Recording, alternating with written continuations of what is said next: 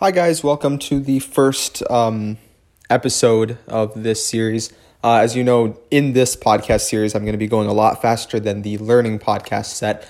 I'm going to try and really keep these episodes to between 2 and 3 minutes long so that they become a quick review.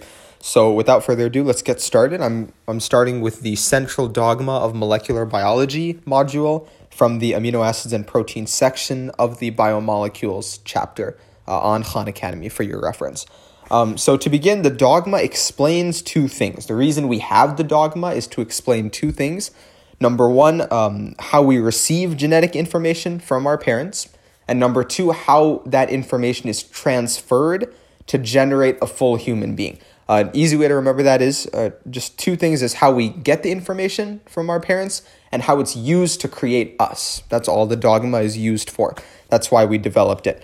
And I'm going to just share the entire dogma right now. It is the residue by residue transfer of genetic information. And put simply, the dogma explains the creation of proteins. So we have, starting with DNA, we create RNA from that DNA, and then we create proteins using that RNA.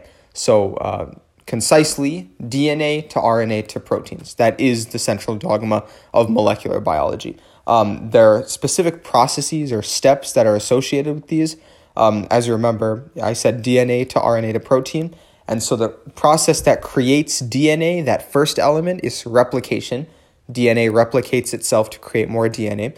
The second process is transcription, and that is where RNA is created, that second element of the dogma. And finally, translation, where proteins are synthesized from the RNA. So replication creates DNA, transcription creates RNA, and translation creates proteins from those RNAs.